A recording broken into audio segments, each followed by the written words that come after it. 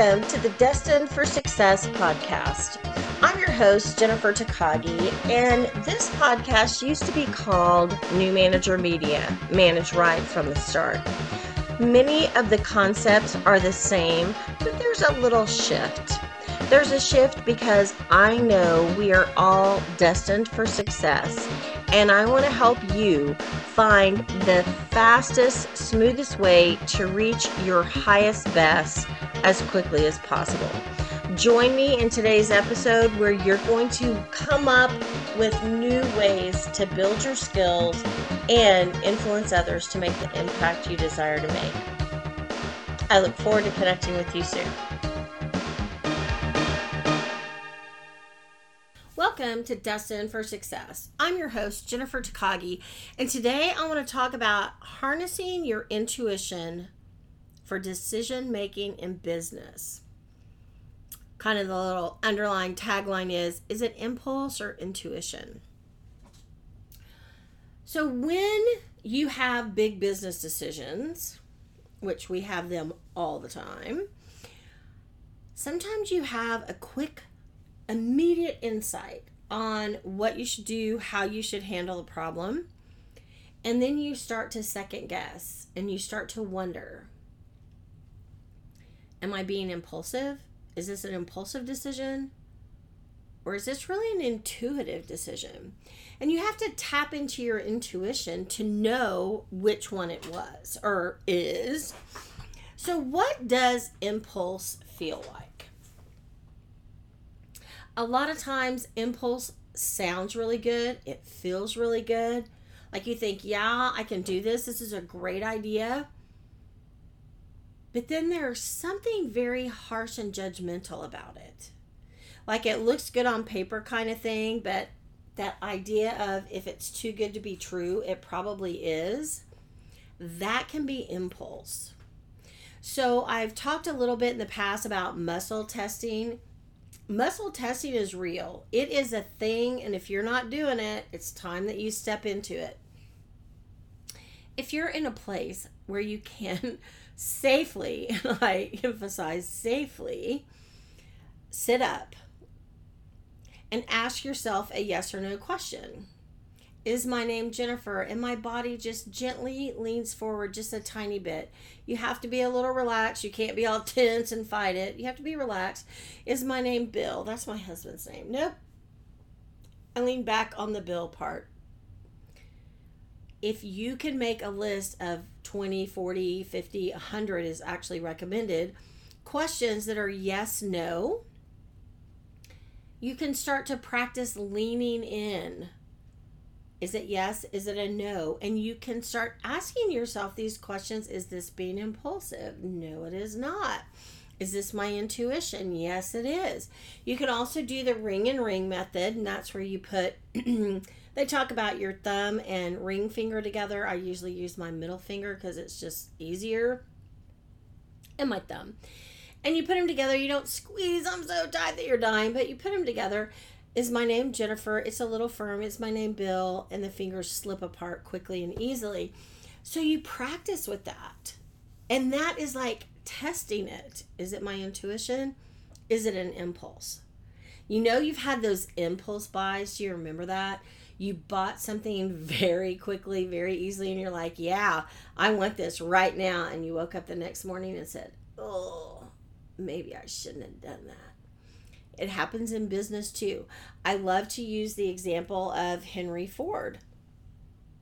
Henry Ford, there was no reason he should have known that he could build a 6-cylinder engine. Like there was data for some things, but not that thing. That was just like above and beyond comprehension. All of his engineers kept telling him, no, sir, it can't be done. No, sir, it can't be done. And he said, go back to the drawing board. You can do it. We know those people who are consistently making decisions and we're going, wait, what? That seems so impulsive. And it works out for them because it wasn't an impulsive decision. If it comes from your intuition, it may not make sense at all. And you might be thinking, really? If I do that, it's going to work? That's going to happen? Today, I've been struggling with my Yeti mic all day, trying to make it work and connect to my laptop. I even tried the internal microphone within the laptop. I've had trouble all the live long day. I tried to record this podcast hours ago. Couldn't do it. Intuitively, I knew that I could make this happen. I wasn't going to have to call a help desk. I wasn't going to have to get somebody out here to make my stuff work. As I was going through all the possibilities and doing all the searches, it popped into my head, restart the computer. So I restarted it. I opened it back up. I was going to go to control panel and try to add the device again. And guess what? The microphone was there. The Yeti mic even. It wasn't even the internal mic. You just know sometimes things are going to work and work out and work right. That's your intuition. I applied for a job.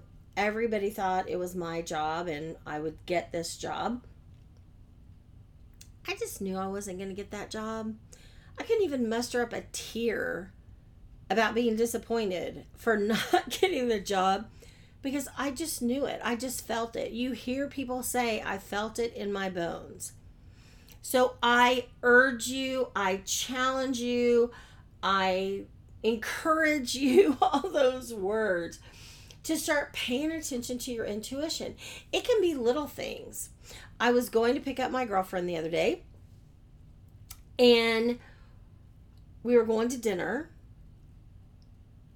and I'm driving along, and I like to set my maps feature going on my phone just to make sure that like there's not a big wreck or something. And it kept saying, turn left here, turn left here. And I was like, this is stupid. I'm going to go up to the highway, get on the highway, and I'll be there. No big deal.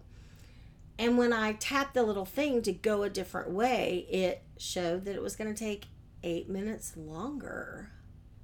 Wait, why is it going to take 8 minutes longer to take the highway?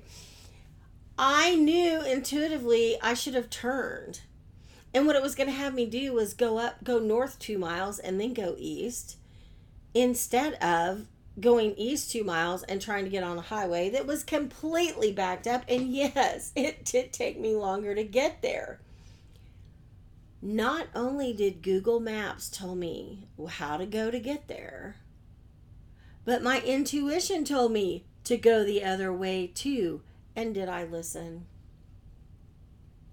I'm going to give you a minute to think about that. Did I listen? The answer is no. I did not listen.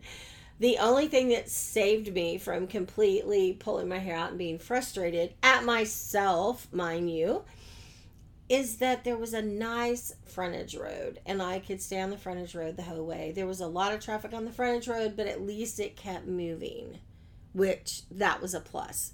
So when it's your intuition, it's calm, it's peaceful, but it may not make sense. Yeah, I could have turned left. Yeah, that was no problem.